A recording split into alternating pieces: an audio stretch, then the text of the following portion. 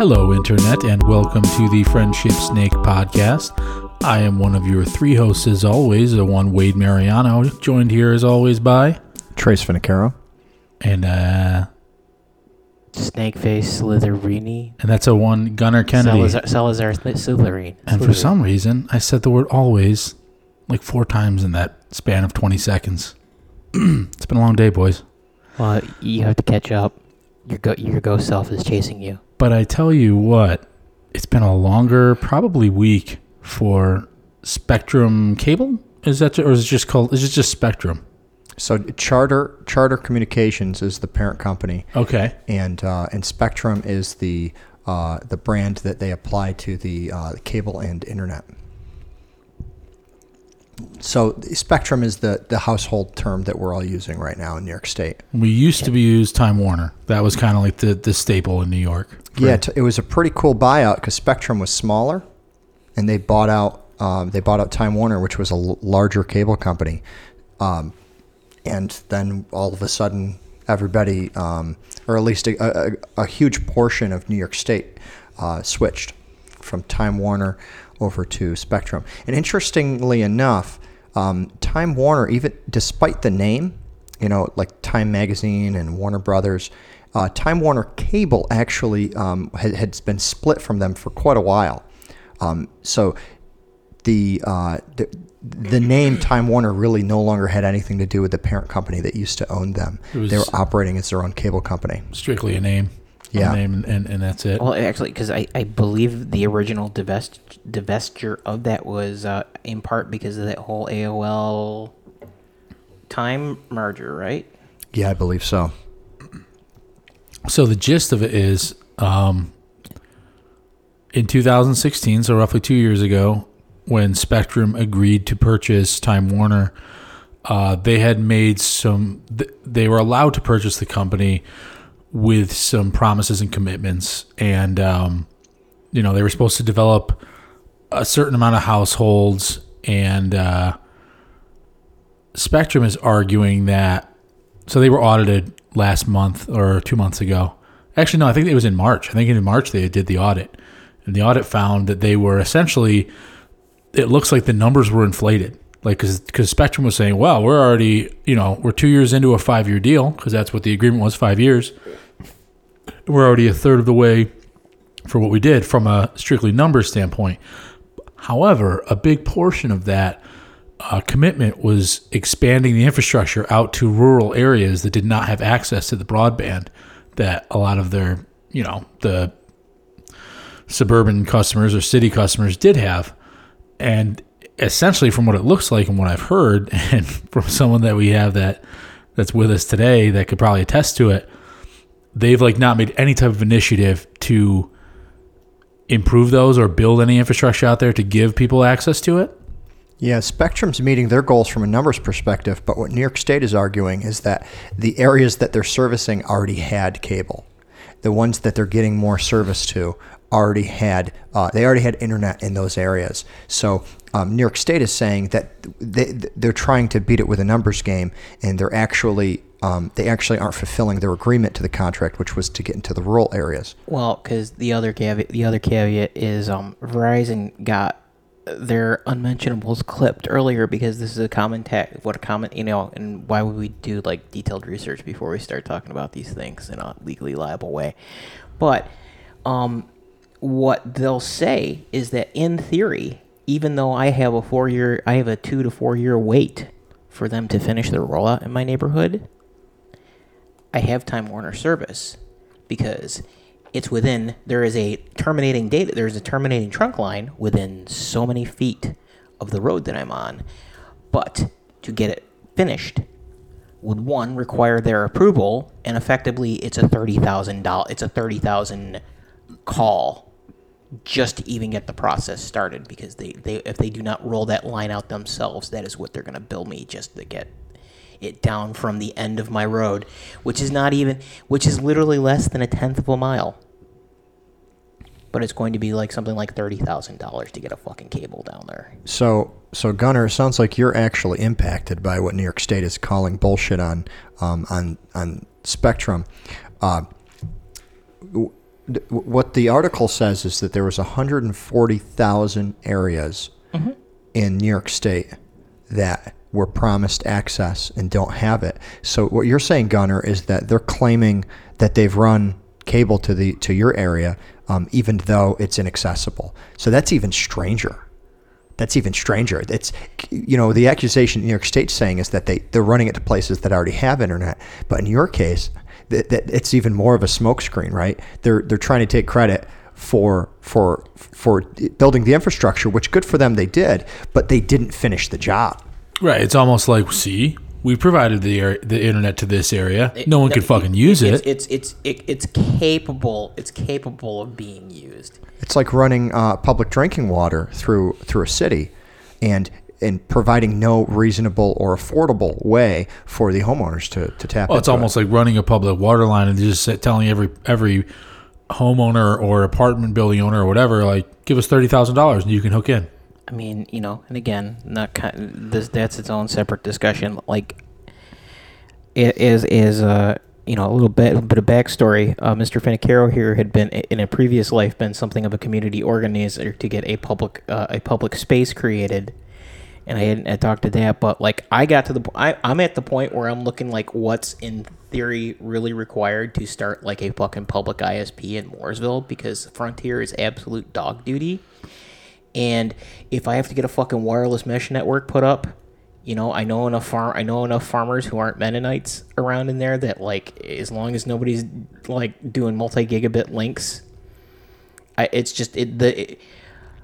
we're at the point where I can't even get consistent like DSL connections out there, and it's a bitch because I gotta like do never mind, my mother works from home, I gotta frickin' dial in as part of the IT support gig. But yeah, the thing is, I can literally fucking see Spectrum's end terminal link from my fucking house. Like, not binoculars. There's the fucking pole. That's where the line ends. And they're like, the salespeople keep calling me up saying, because I had originally scheduled a call just because they said it was available in my area. And this is where this horse hockey comes in. It's available in your area. Actually, we're not going to build it out to that road until 2021. And the sales staff are getting told that the service is available out there. But when you actually talk to the implementation people, they're like, too bad, so sad, you're dead. And frankly, like, this is kind of interesting because I am one of the people that live in the village of Canastota where it has been kind of boosted. Like, I have 400 megs a second internet, like, it's blazing fast, where it was before the best you could do for a lot of more money with Time Warner was like 100. And my cable bill is like very, very, cable and internet bill is super, super affordable. So you get people like us who are frankly the majority that are like, oh, this is awesome, I'm kind of bummed for Spectrum. But then I hear shit like that and it's like, no, because if you kick the can down the road far enough, we didn't meet everything, or we didn't meet everything, we're going to need more time or more money, or They once again get installed as the utility, and then they just do whatever the fuck they want. And a good friend of mine works for Spectrum, and he sees it a little bit differently. He says that Spectrum is meeting their contractual obligations, and what he says is that the actual build out that they're saying isn't happening. He claims it's actual politics, that the governor of New York State just wants people to like him, and one of the easiest ways to do it is to target the one company everybody hates, which is their cable company. So part of me wants to believe the conspiracy. I'm kind of in the same boat as you, Wade. I'm happy with the service, but at the same token, they have done some shady stuff. So when they originally purchased Time Warner, like you said, it's about 2 years ago. In order for them and Time Warner at the time was the second largest cable company in the United States. So Comcast is number one. Time Warner was number two. With the buyout, now Spectrum has become number two for the cable company. But when they did the buyout, they didn't have a way to maintain all of the packages that Time Warner offered. And by packages, I'm not just talking internet speeds. I'm talking about the weird, strange combinations of channels. The franchise agreements that they had with different... Exactly, right. So there's certain channels that when you had Time Warner cable, certain channels would come in with the subscription.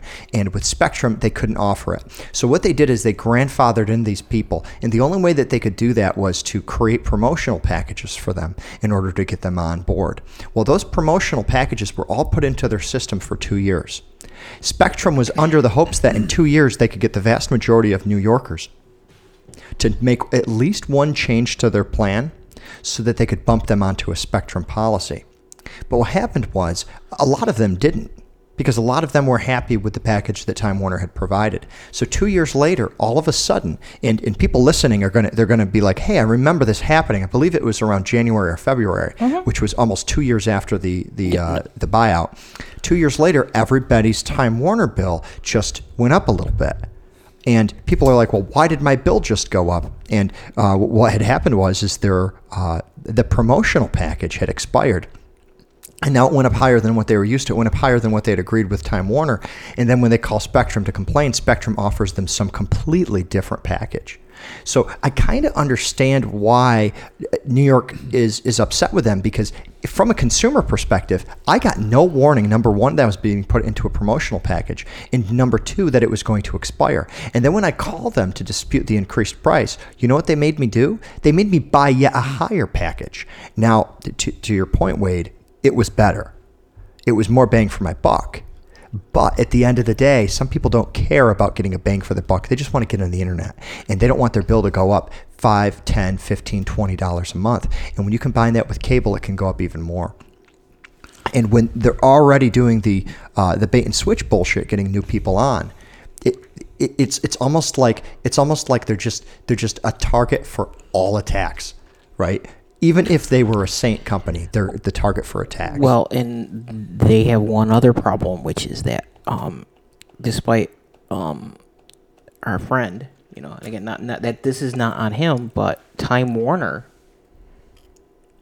basically stopped doing capital investments like 3 years before the merger, because they didn't want to dump a bunch of money.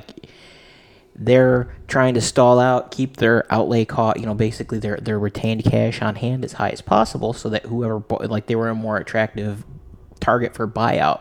Because remember, there was the whole thing with AT&T, and that basically the AT&T deal fell through, and then they tried Comcast, and Comcast didn't go, and then Charter was kind of like the last option, right? I don't know. Well, no, but Charter was not the first party to that whole sale. They got that deal got quashed by the Obama administration originally, because again they're trying to keep they were trying to keep consolidation down, and then there was some weird stuff with as far as untangling. Yeah, well, whenever the number one buys the number two, it's a pretty big problem, right? From a market perspective. I have been a Comcast consumer when I lived in Connecticut. It is by far the worst service, and I'm not even talking from a cable provider. I mean, the worst fucking company to deal with, period. They suck. They suck, and they suck because there are no other options, no viable options, no real satellite. No, fuck satellite. If the weather's shitty, guess what? I live in central New York, in the Northeast. The weather gets shitty a lot around here. And satellite only works if the only thing that you're doing is downloading. Right. The moment that you need live interaction with somebody, there's too much latency in a satellite internet connection. Well, satellite is so slow that sometimes it'll use your home phone line for upload. It'll use the satellite for download. It'll use your home phone line for upload. It is a strange, very slow technology, and it really should only be used in places where there really is no other option, which means no cell towers, no phone lines, because DSL is better. DSL is better. I guess ADSL is the proper term for it, but DSL is actually better through the old phone line. Making your phone lines go and do the fax sound. That's actually better than satellite from a bandwidth and a latency perspective. You can actually video game on DSL. Yeah, I mean, Greg does. Greg has DSL, and he's out not exactly next to Gunner, but he's near you. Right? He's down the road from me. How's his pings? I wouldn't know, but. Do they have them on console? They don't really. Oh. No, there's not really. There's latency. There's some stuff you can do to test it, but it's also effectively, that's a crapshoot. That's a crapshoot too, because most of the DSL providers are not doing equipment repair in Right. their rural locations. That basically, as circuits are burning out, they're just moving stuff over. I really can't blame them either. I mean, what the hell do they need those lines for? Well, no, but then this Nobody's using them for home phone lines, so it's just the few people that just happen to be stuck with them for internet. And this really starts getting into some, like, there is legal weasel technicality bullshit that they get through. But I guess the gist of it is that as we are watching conventional telephony die, you have to have an IP connection, because the thing is we have that issue now. Like the Frontier service kind of works in power issue. They're letting that equipment rot. Frontier being the phone, the Frontier landline? Frontier is the telecom provider out where I live. Okay. They're the only ones that actually have like cable runs. I mean, like, you can get Time Warner, and depending on if you're coming up the Oxbow or something like that. But sorry, Spectrum. The Frontier is the one that's coming out of Mooresville proper, and they have a trunk line going through. What is it? What's the road that comes through the major state route? 20. 20, yeah. I mean, like, they have a trunk line coming down along that, so service in town is fine. But you also have Time Warner. You have Spectrum out there. It's been so long since I had to deal with them, I can't think of them as anything else. You probably won't have to. In a few months. Well, no, but and the thing is that, like, you'll see all the placards on people's front lawns, and it's like, well, get where, the internet, like the middle of nowhere, because they'll get like the promotional like $10 off or something like that if they stick the sign out front. But everybody's going to freaking Wi-Fi hotspots or something like that, and meanwhile they have bandwidth constraints and stuff like that. Yeah. So when you say Wi-Fi hotspots, you're talking about using a cellular network. Yes, you're using AT&T or Verizon or T-Mobile, and I mean, like, that's actually the most effed up thing, is that T-Mobile, out of all of them, was the fastest connection up there as far as actually doing access points. And some of them offer packages where they'll just waive all of your video streaming, right? They'll be like, well, Netflix and YouTube are free, or HBO is free if you use our service. You can get a package because basically they're running their own dedicated mirroring systems for it. Keep a copy. They'll keep a copy of Orange Is the New Black. They'll keep a copy of it somewhere, so that they're not paying for the bandwidth to your hotspot. Yep, and again, it's where the main problem is that we are physically limited by how much wire we can throw in one location, and because of the fact that this whole model is based on this idea of the franchise agreement. Basically, franchise agreements are exclusive, and it's why you've seen so many like fights going back and forth over having like community, like people doing community broadband and stuff like that, because there is an actual like, what is it, not level 3 or something? There's an actual main trunk in Mooresville, because that's what they're splicing, like the SUNY Mooresville, that's what they're spliced into. So if someone was like able to sell that idea, we could probably actually get a community, we could get a community ISP out there, but that means that we have to get permission to run. You'd either have to get permission to run wires on poles that Frontier is already using or Spectrum is using. So one thing we toyed around with was the idea of beaming wireless from a place that had a hard line to a place that did not have a hard line. And it seemed pretty viable. Like, when we were looking into it, so it was for a friend of mine. He lived about maybe 4 miles from my father's house. My father had internet service through a cable line. And the place we wanted to beam it to, it was not run to his area.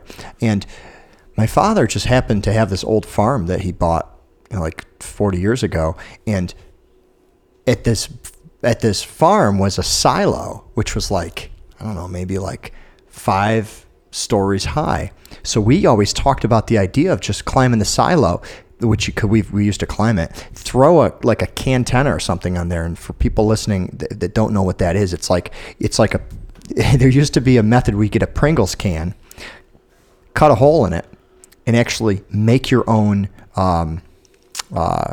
like concentrated Wi-Fi antenna, and you could do a point-to-point where you point one can, and you could actually communicate over a much larger distance using a router you'd have at home.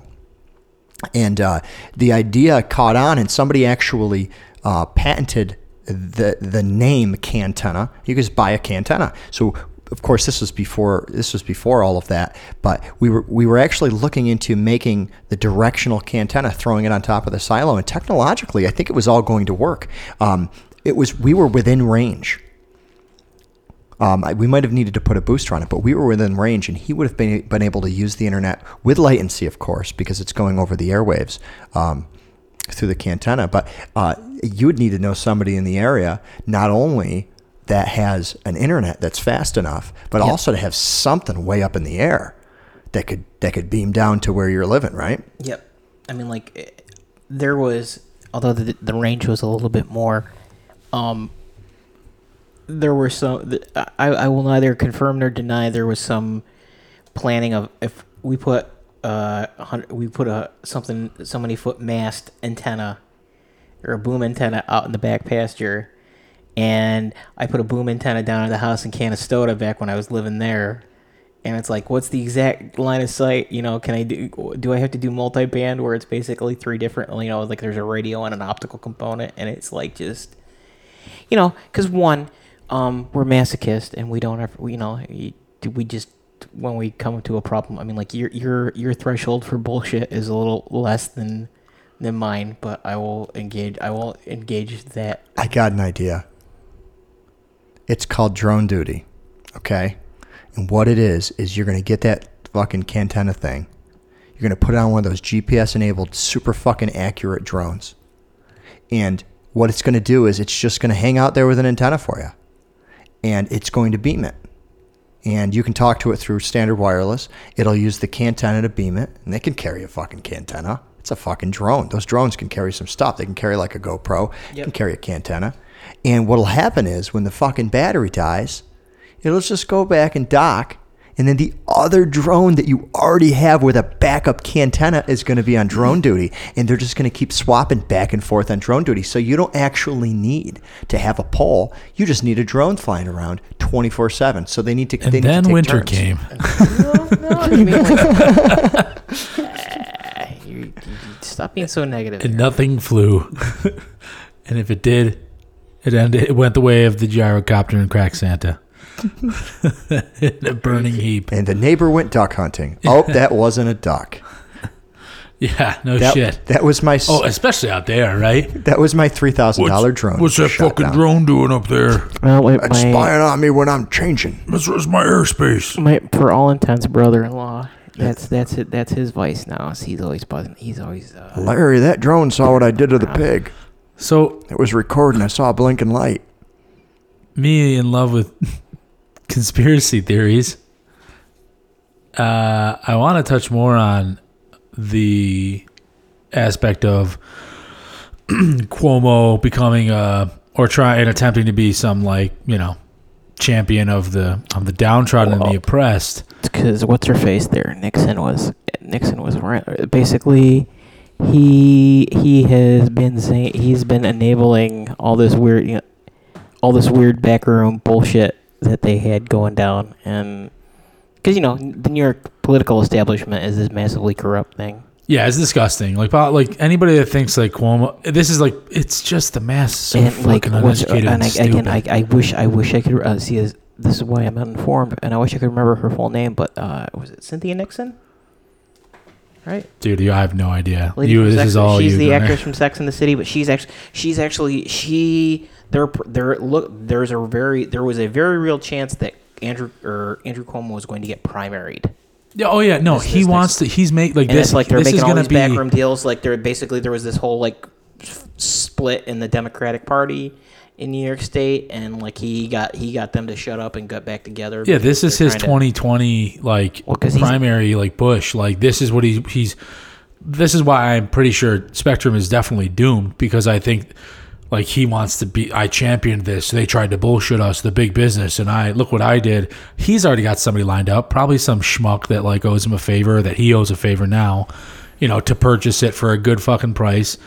I mean, I'm not trying to feel sympathetic to Spectrum because they were bullshit too. You know what I mean? Like they were full of it. They weren't doing what they should have been doing. Or what the community felt like they should have been doing. However, that being said, anybody that thinks that Cuomo is some knight in shining armor is wrong. He's a sleazeball, just like the rest of them involved in politics in the state of New York. And I don't care what party you're from. You're all pretty much pieces of shit.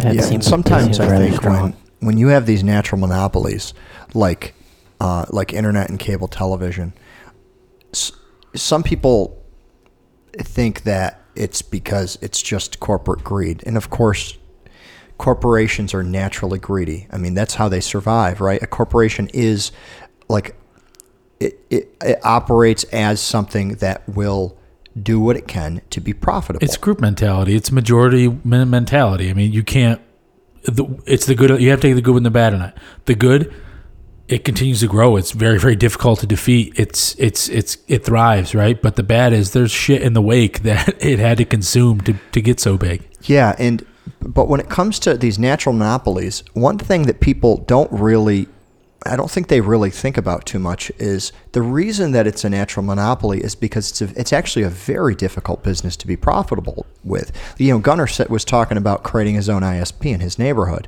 Well, that's a pretty cool idea. But it's also a massive amount of work. All it takes is two people on that network that like to watch 4K television, and the entire pipe is consumed, and nobody can use it.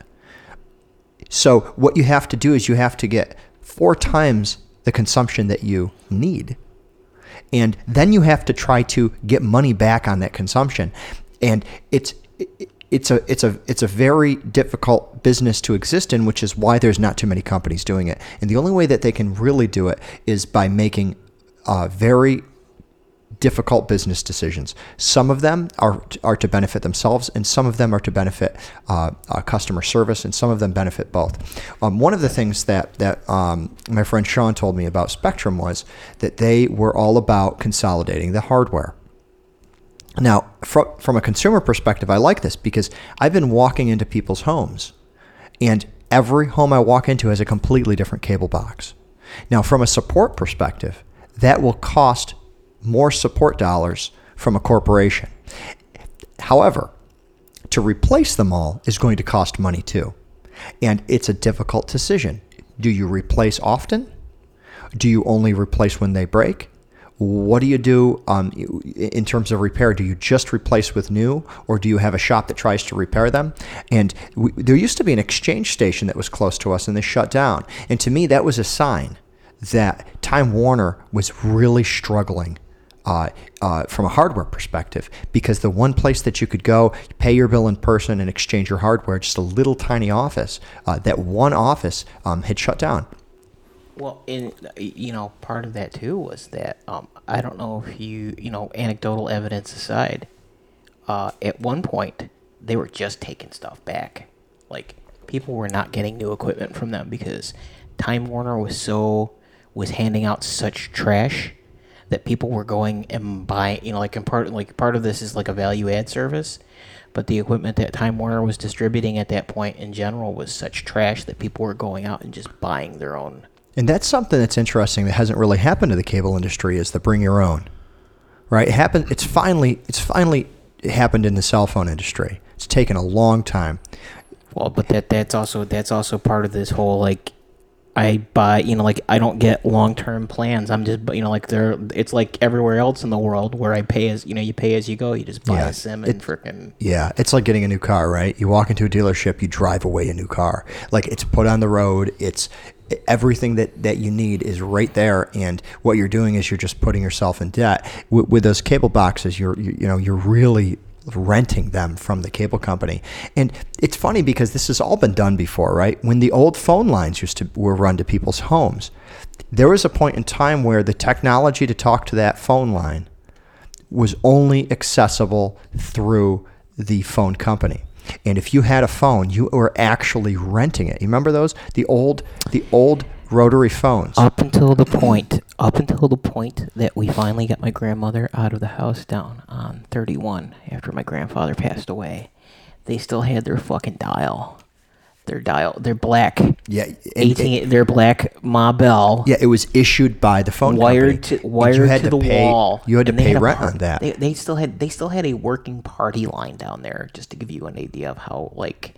Jesus Christ, the party line? There was it was still they still had like their local exchange was still a fucking party line. Like there was glitches every now and then because basically they cobbed it in, but yes, they were that.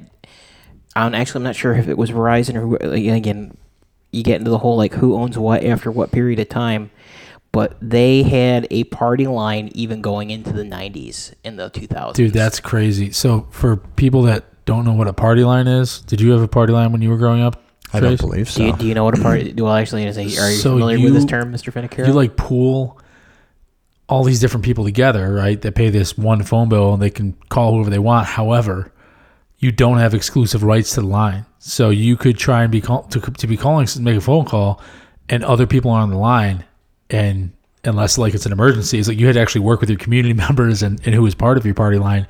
Like, hey, something serious is happening. I need you to get off the fucking phone so I can call the hospital or call 911. It's like an old family plan, except instead of running out of data, you were just limited to who could use it at one point in time. You know, and again, like you talk about, you don't poke around and stuff like as we started going through and just settling things on that, like just when we relocated my grandmother, they were still charging them a fucking lease fee. The company had gone out of like there were two companies out, and they were still charging them a lease on that phone.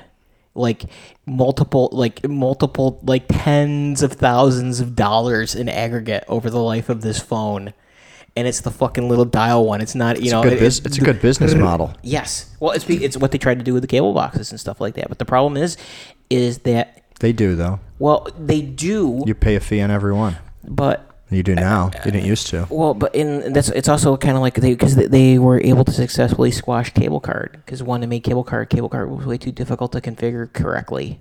But it's also this whole deal is that like on the internet side, things just change. I think they still offer a card.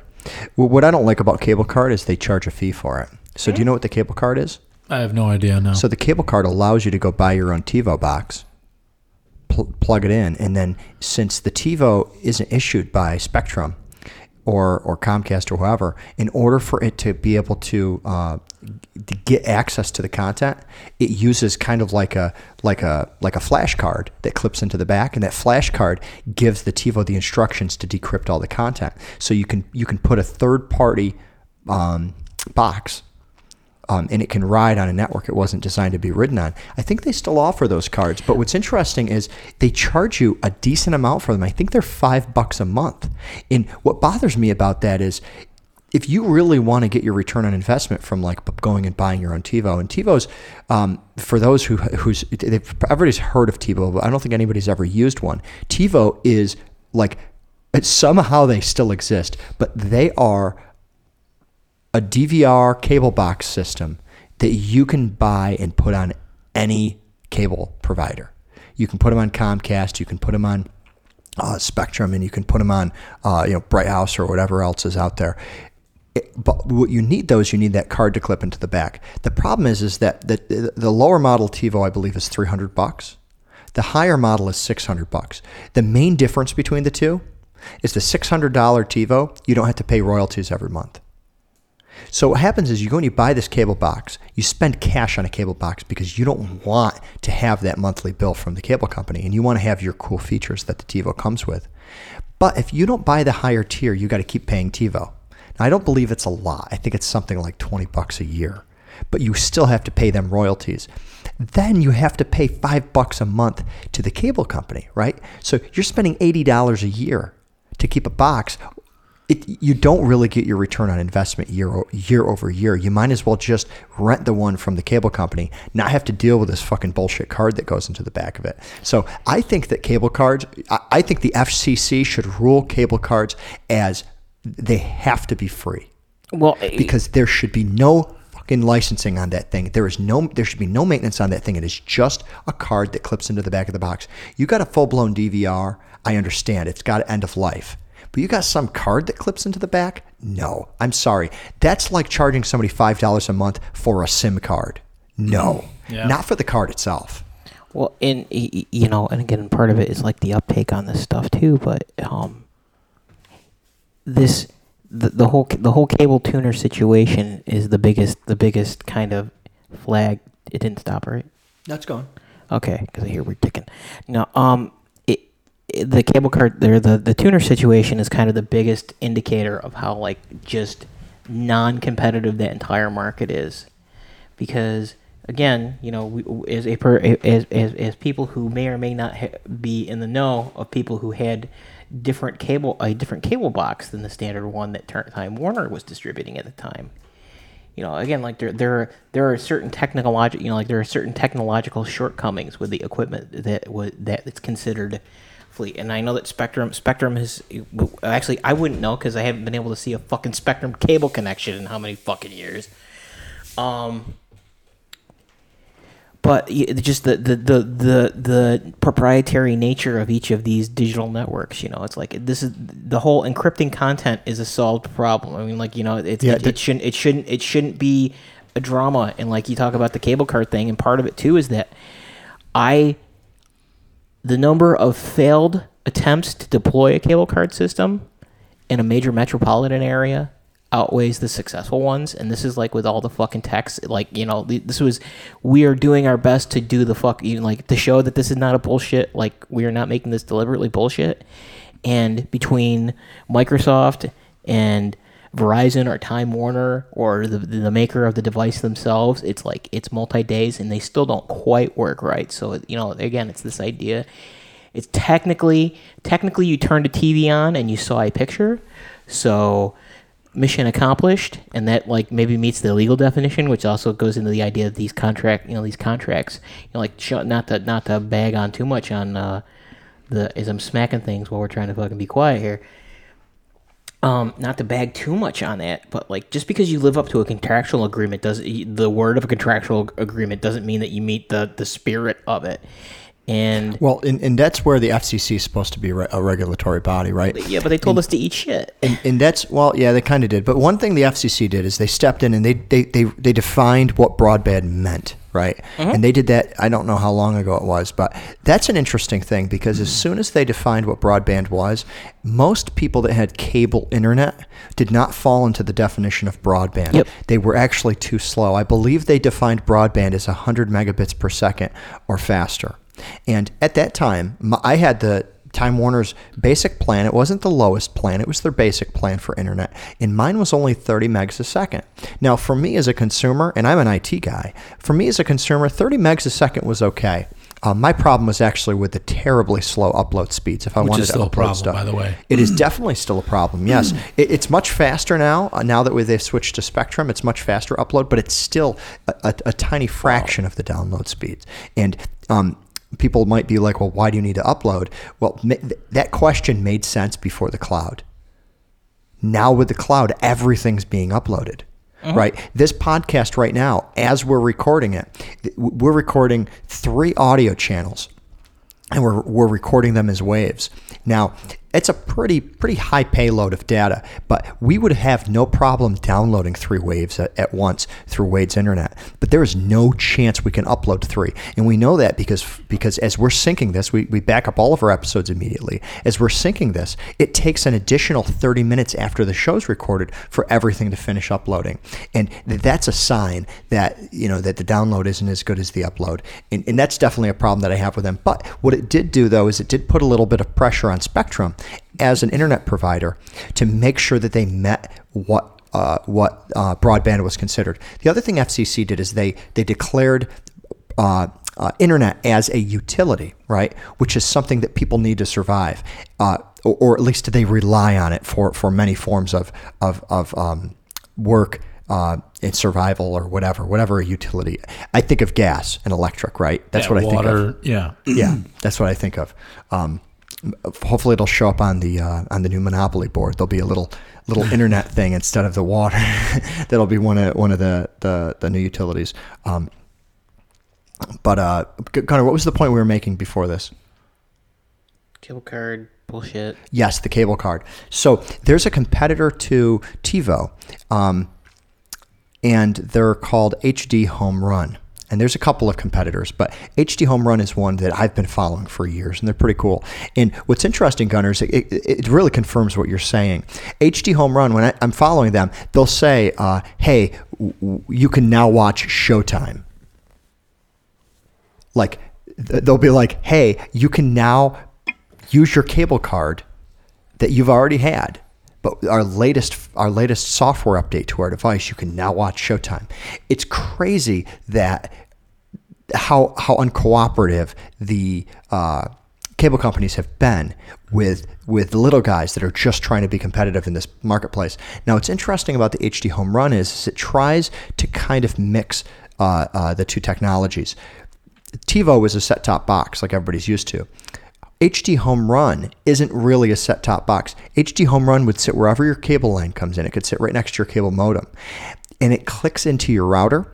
And what it does is it puts cable as an internet or as a network service on your network. So what that means is you need an app in order to consume cable. And the apps that they provide are actually pretty good.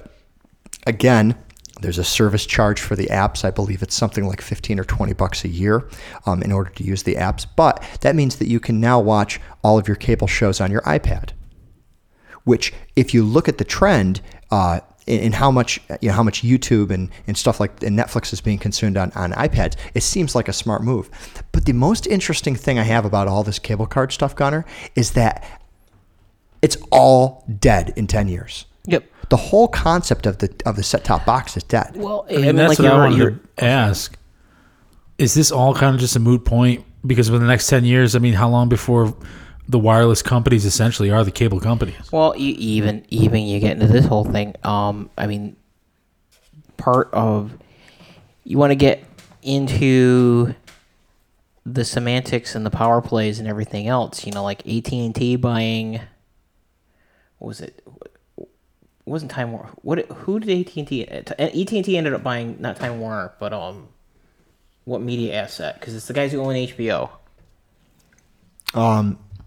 It was definitely Time Warner that owned HBO. Was it the media? Was it the media assets in Time Warner separate from? Okay, yeah, because they did okay. So they did the spin off of Time Warner Cable. Internet. But no, because there have already been talks like they want to restructure HBO's programming, so they're optimizing it more for mobile watch times and stuff like that. But part of that too is that. Oh, okay. You know, sorry. I'm sorry to talk over you here. I believe this is what I was talking about earlier, where Time Warner Cable had actually separated. Yep. But that part of this too is that you get this idea that like HBO Go was like the second biggest, like it was second or third biggest streaming app after Prime, and like who like from an actual number of, I mean, like you had to have an existing account. Yeah. So, but they went from.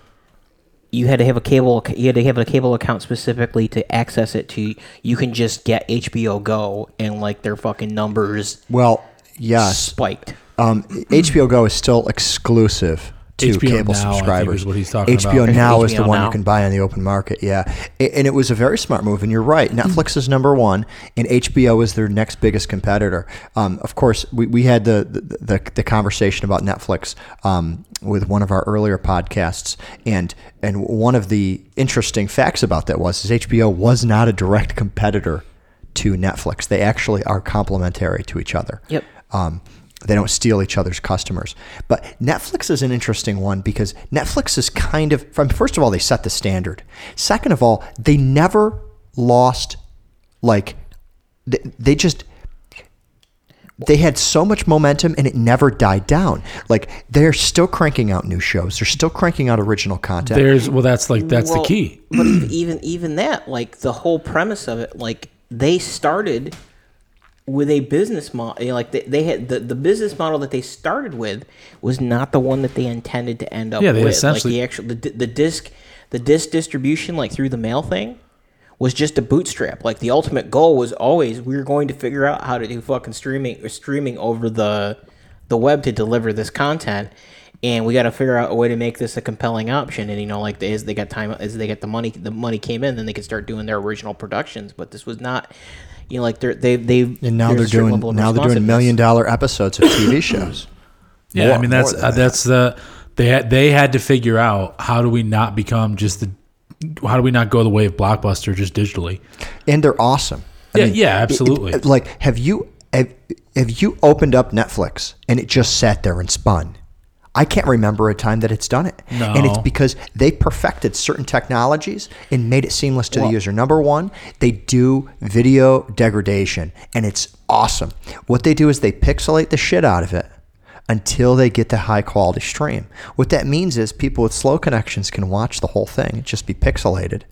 But even better, you get the fast start of the content, and your eyes don't even realize when it switches over to 1080 or higher if you actually happen to have higher quality. They perfected the delivery of the streaming video. And that's what I think is interesting about them. Not only did they perfect it, but it's never regressed. It kind of did a little bit when they went and said, screw you and your in progress playlist. Remember the Netflix used to have a playlist for all of the stuff that you said, I'm a watch list. That's what it was. They used to have a concept of a watch list, and they got that concept of a watch list and they just buried it on all other devices, on the Blu-ray players and on the consoles and on their website. Whatever that was, that watch list, it's kind of gone now. Now they say, this is what we recommend. This is what you may want to continue watching. And these are the things that are related to things that you watched before. So they kind of stabbed us in the back by getting rid of our watch list. But besides that, they have only gotten better over time. And I think that they're setting the standard of what television is going to look like in the future. But Amazon has a very interesting one too. Amazon Prime lists the shows that are available on third-party networks. And this is interesting to me because if you go in Amazon Prime and you search for a title that they don't offer you for free, they offer you different options. One of them is to rent it. One of them is to buy it. Another one is, hey, if you have a Starz subscription or you have an HBO subscription, then you can just watch this right now. So the Amazon model is interesting to me because they're almost becoming the search engine for streaming television. Well, actually, even if you want, if you want to get into semantics, I mean, there's some Venn diagram overlap, but neither of the three big ones have anything resembling the same business model. Because Amazon is a content, you have the streaming service from Amazon, but Amazon's thing is also they're the only one that actually allows you to buy content permanently, quote unquote. But quote unquote, you can purchase content from them. Like Netflix is Netflix is effectively, this is a better way of watching television. Yeah. And HBO this is a better way of supporting content that premium content that you would like to see, each of them has their own kind of branch to it, and none of them are mutually exclusive. HBO's learning a thing from Netflix, though. I mean, they bought Sesame Street. PBS no longer owns that. It is now owned by HBO. Well, they took a. When did that happen? No, that was a while ago. Really? Because part of it too is that it's. Sesame Street has a very robust merchandising. Merchandising mechanism, but it's also they needed that bigger swath of content because unless all the telecom companies are successful in basically trying to force us back into 80s television just with IP instead of cable lines, that whole model just basically dies. Why would you, my niece is they watch television, but they're watching Netflix. They're not watching they're watching HBO, or it's on their fucking tablet because my sister has given it to them to kind of just shush it. What's interesting though is that's a Netflix move. We're going to buy that title We're going to bring that title on board. And we're going to offer all the back catalog of that title. That's a Netflix move. Netflix has done this over and over and over again. They find shows like the first one that I heard of, although it might not have been the first one, was Arrested Development. They bought Arrested Development. They paid to produce. I believe they produced 2 more seasons of it. Yes. And what's cool about that is, what do they do when they're done with that? They reuse the main actor in Ozark. They're bringing back Gilmore Girls for a second time too. Yeah. Jesus. Were they the ones that brought back Full House? Yeah, Yes. they were. Yeah. Yeah. They brought back Full House, I guess. HBO pulled a Netflix by going and saying, hey, I want Sesame Street. What's weird, though, is Sesame Street has always, at least in my heart, I felt like it was you were born with permission to watch it for free. That's why it was public broadcast. And even that, it's still PBS. It's just that there's a delay between when new programs on PBS, or when the new content's on PBS versus what's coming out on HBO proper. So it hits HBO first? Yes. Hits HBO first. So you're saying PBS is still syndicating it? Yes. But they're licensing the content back from. Yes, because because it's not Henson. I think they're their own studio, but basically HBO bought them and is paying for the production of the program, and then the PBS affiliates are capable of going and buying that as well for their own distribution. But, if you do look at HBO perceiving Netflix as a threat, it makes sense, because Netflix has an excellent kids catalog of content. Yeah, dude. My nephew and nieces, they are always watching Netflix. It's never television. It's always... And it started off with these weird shows, like some of them were like Russian cartoons that they just dubbed English.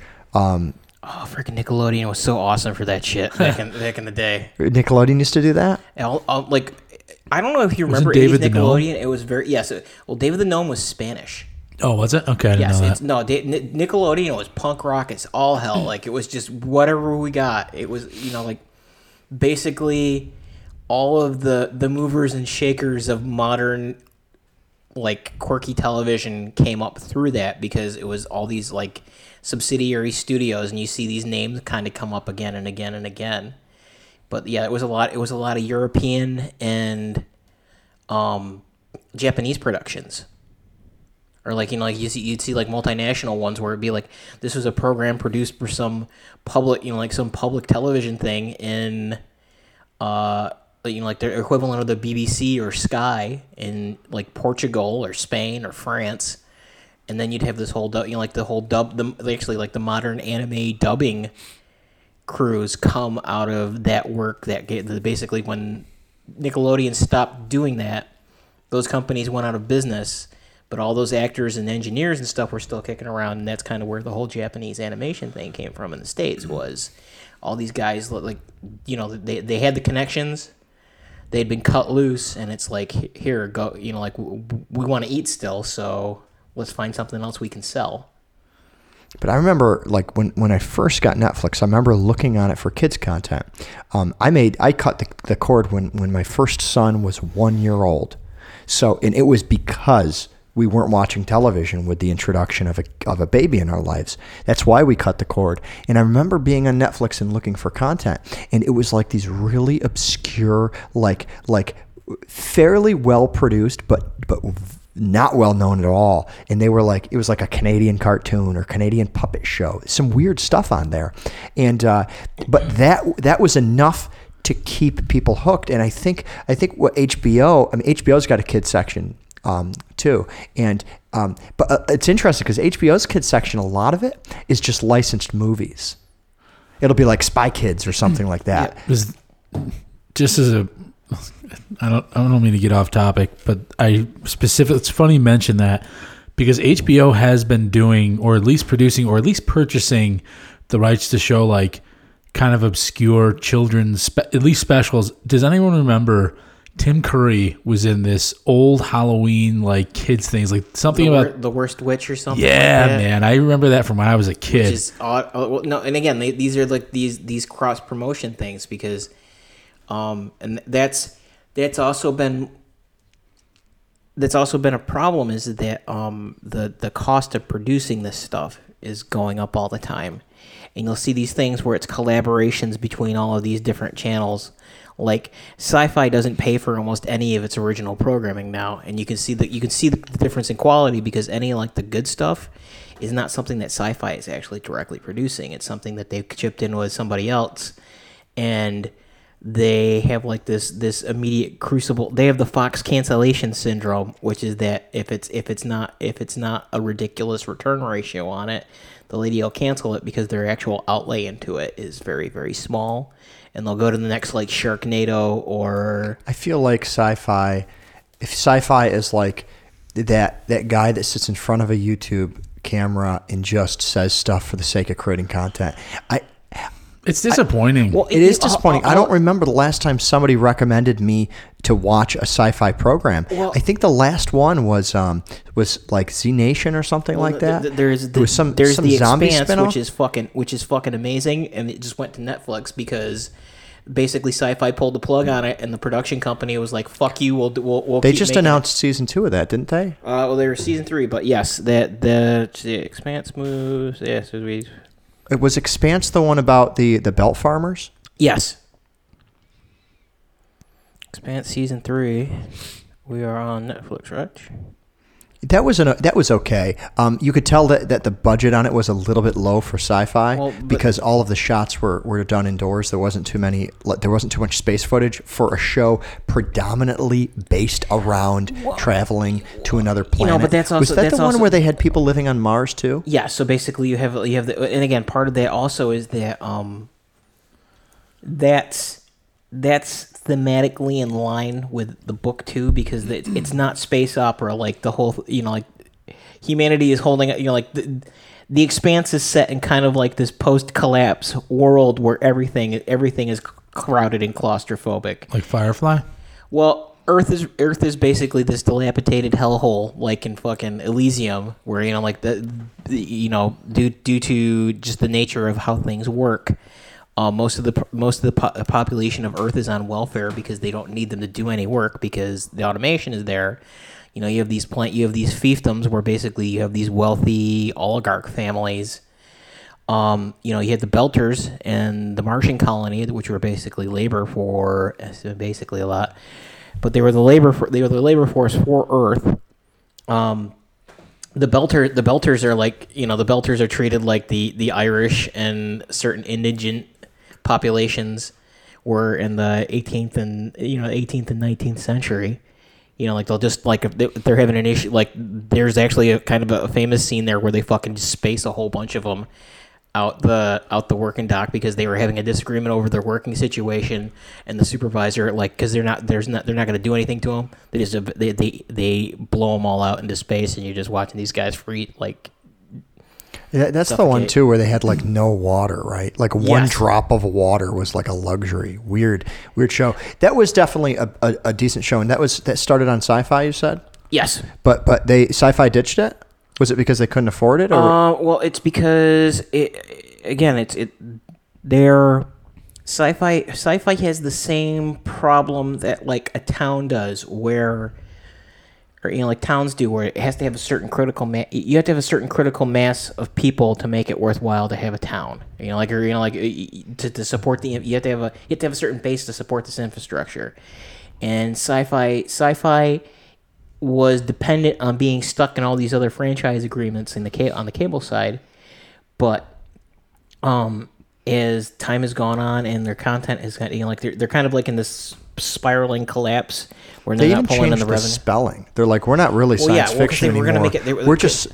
Remember when Court TV got rebranded to True TV? It used to have Court on it all the time, and then they're like, no, people aren't watching that anymore. Let's just do reality TV. Maybe this also gets back to this idea that like we age out of this stuff, but I don't know about that. It's the same problem Cartoon Network has, which is that Cartoon Network and Sci-Fi are both run by people who hate the material that that the channel is based around. Like they're literally like because it's USA is the like kind of like the first tier, because it's USA. It used to be Spike. I don't know what the hell it's called now. It's yeah, I know what you're talking about. It's because it's one of Is Viacom. it Paramount TV or something like that? Yeah, it's some it's one of weird name. it's one of the Viacom. Yeah. Weird, again, because there's this whole fucking media skullduggery thing in the background as I talk shit about our possible future employers if we're ever good at this. But well, no, but so the issue is that her primary concern is that USA is the most profitable channel on that whole group of them, because USA just does like maybe one or two original productions like Monk or something like that. They can fucking syndicate that stuff and have that. But none of Sci-Fi's original programming really gets into syndication, and all the stuff that is syndicated were programs that the Sci-Fi bought from somebody else for production there. Like CBS had the problem too, where they have like they have like prime time leading programming, but they will cancel it because it's something that they're purchasing from somebody else, opposed to. I would love to see Cartoon Network get purchased by Netflix, Amazon, or HBO. Yeah, that would be awesome. I think that their web interface is the fucking worst. Actually, they're the hardest to actually like. I don't understand what the mentality is. I think AT&T owns them now, right? Because it's part of that. Because Turner got bought out by Time Warner. Yeah, if it was owned by Warner, but. What I don't understand, and they're not the only ones, I don't understand websites, even HBO does this sometimes, websites that drive you to a 60-second preview of something. What the hell are they doing? Like, why would they not just give you the episode? Is there people that are just dying for a 60-second preview, just a teaser of a show? It's an old model. I don't know. It's an archaic and draconian way of thinking as far as advertising used to be, how it used to be. It's like, oh, this is enticing you. This is going to entice you. It's but they like hide. Like every time I go to one of these shitty websites, I look for something that says full episodes, and then when I click on it, I still can't find what I'm looking for. Like they go out of their way to prevent you from watching it like you would Netflix. People like to binge watch, and they want to know the last episode that they watched. Amazon figured it out. HBO, for the most part, figured it out. HBO does the same thing with Vice. I don't know why they do it, but if you do like to watch Vice and you watch it on HBO's website, when you go to the Vice page, they end up throwing these segments at you. They do the same thing with John Oliver. They'll throw a segment at you instead of the actual episodes. I don't know why they do it. It's almost like they hide you from watching the series start to finish. Maybe because both of those types of shows are consumed live. I think it's just because you're going to the website. Like I use the HBO app. I never run into anything like that. I just go to the episode I want to watch. Those are the only shows on HBO that give me that they do that to me on. It's the John Oliver and the Vice. And the only thing I think of is because they're so current event based.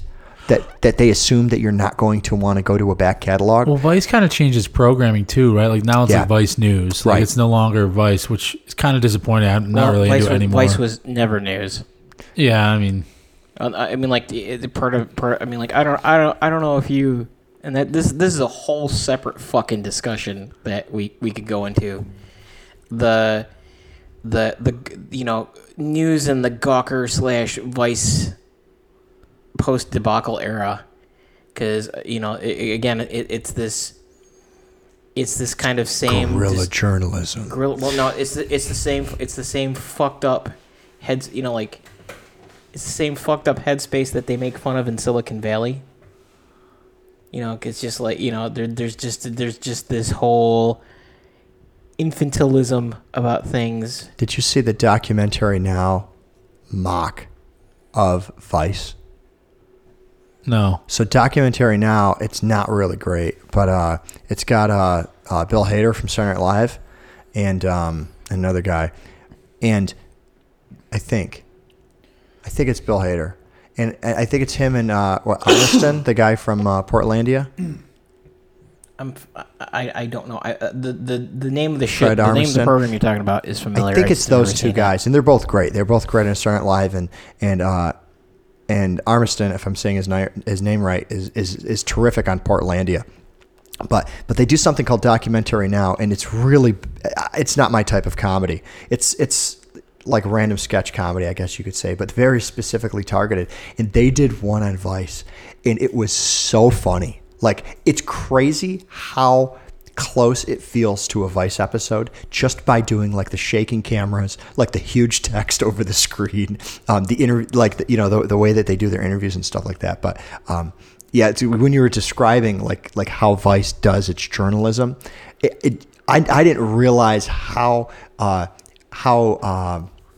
what's the word I'm looking for?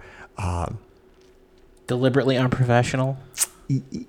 Yeah, I mean, I don't like to call those guys completely unprofessional. biased completely biased and skewed. It's the same Campy. It's very campy. Well, yes, there's a lot of schlock. No, it's the same. It's attempting to do a long form piece in the same writing style as trying to convey an involved news story by a series of tweets. You know, it's just. That's me.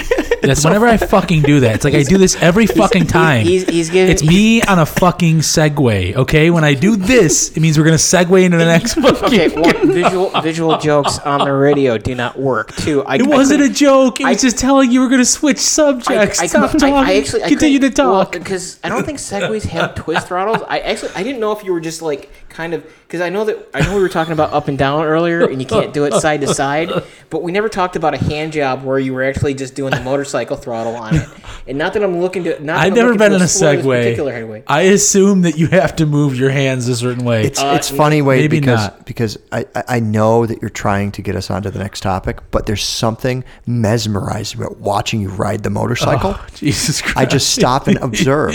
It's like watching a car accident. Like, I don't mean to, but I just stop and I need watch. a fucking flashcard or something. He's a cowboy. Just trying to do this right. He's a just trying to cowboy fucking. on a polymimetic horse he rides. I just want to segue once.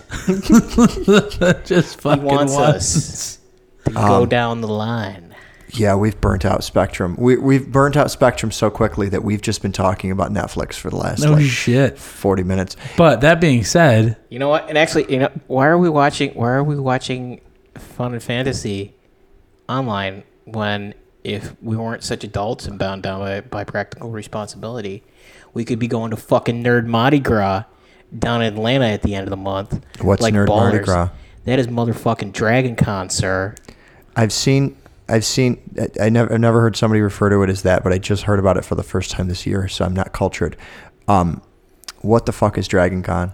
So Dragon Con. can I just interject? Yes. It's definitely not Alex fucking Jones and InfoWars, who I was going to compare to fucking Vice and going to fucking Segway to. See, this is why the motorcycle doesn't work, Wade. The motorcycle doesn't work. Well, We're talking about Dragon Con right now, though. Yeah, and actually, wouldn't we be going in one direction, one together, not both the same one, right? I don't. Gunnar, have you been in a Segway?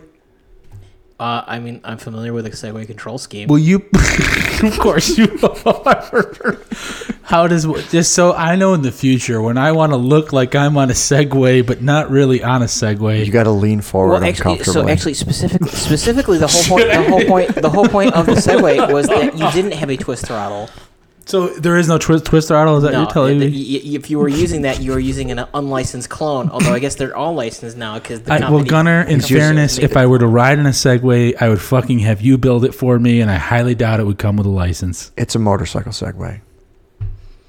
It's a Segway with motorcycle handlebars. I would gas actually and just brakes. I'd get you hooked up with the mono bike, so it's just one wheel, What? 120 miles an hour. What the fuck is that? Oh, like we ride inside of it? No. Oh yeah, dude, I'm down with that.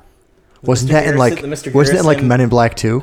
Yeah, but that was built like a dude actually built that. Yes. I think he either died or was No, he severely injured on it. Well, no, because there's been a couple of them. Because there is the hubless wheel one, and he actually had like a fucking Buick V8 engine and transmission in it, and Jesus like Christ. he got it up to like 100 something miles an hour. And who knew that having a contact patch of only like 3 inches traveling at 200 miles an hour with 1,000 pounds sitting between your nads was a bad idea. Well, you also have to hope that the gravitational pull of your body, like to keep you, like, you know, not, You know, because you start flipping around. Like if there's too much friction. Oh yeah, no, there was always a problem. just start with flop, flop, flop, flop, flop, flop, flop. You'd see the ones where he had like the smaller one, and he had that problem too, like where it would like it would kind of like see the bearing would kind of like drag a little bit, and he'd be like swinging back and forth and like a swing as it was kind of just fucking tumble down the road. Yeah. Seems like a good weapon. It's like the kamikaze. If you didn't one-wheel have motorcycles. It's like a fucking modern days. It turned into a modern days Catherine's wheel. Is what happened to that fucking guy. Every appendage available was snapped. But I digress. So I don't know anything about Dragon Con. Dragon Con. Dragon Con, fucking nerd Mardi Gras. Is it just a cosplay convention or No? So I mean, like that is a big part of it, but it is the largest single dedicated masquerade party, at least in the West. You know, you know, and it like dates back to the late 70s, early 80s. really? Yeah, it's old. What are its origins? Because I mean, late 70s, early 80s. Well, it was a masquerade, right? I guess that's Well, the that origins, was right? the big thing because it was originally just a science fiction and fantasy convention, but the masquerade part has become kind of the you know the big one because you know like so the multi. I'm sorry. So yes, founded in 1987. Originally is the as I'm making shit up as I'm making. I mean, they call noises. themselves multi-genre. Couldn't that just be anything? Well, because it was originally just a science fiction convention. The big thing you have to the big thing that you have to remember is that Atlanta, for the longest time, was the Eastern equivalent of Hollywood. So you know, like you have your new media, you have your original media in New York City. Hollywood originally started because most of the film production companies moved. You know, New York has always been big because of Broadway, because of that history there. Yeah. Again, it's from everything from Europe is coming over there. But what happened was that when Edison invented motion pictures back in the start of the last century, he was charging licensing for every film that, like, you know, he had this ridiculous licensing rate to make a motion picture. And Hollywood got started as basically to avoid Edison's copyright, fucking irony number 101. But the whole Hollywood establishment was an attempt to circumvent someone's intellectual property rights. And what happened is that during the early 80s, when Ted Turner was building his fucking empire out there, that Georgia became kind of the Atlanta specifically became the hub of his whole production thing. And you know, like overnight, because Ted Turner had all this money from doing just Turner Broadcasting. Mm-hmm. They did, you know, like a Cartoon Network actually comes out of it, like all of their original stuff, because they basically, it was that was their hub. Like Turner Broadcasting effectively built their own mini studio out there. So all these new guys, basically everybody who could not fit in Hollywood or New York came down there, and you had all these production guys doing, you know, so you basically had these communities, and it's also like part of that too is that like during the 80s there was kind of this just massive influx of artsy fartsy peoples in the middle of nowhere, because you wouldn't think of Georgia as basically just kind of this pit of eccentricity despite its history. But yeah, because Atlanta, basically you had this confluence of different circumstances. So you had all these television production people, you know, coming out to Atlanta. You had this huge boom of kind of the college scene out there, you know, just artsy fartsy people. The B-52s, right? Like, you know, basically, yeah, B-52s are from Atlanta, aren't they? Yeah, well, no, because because Atlanta kind of is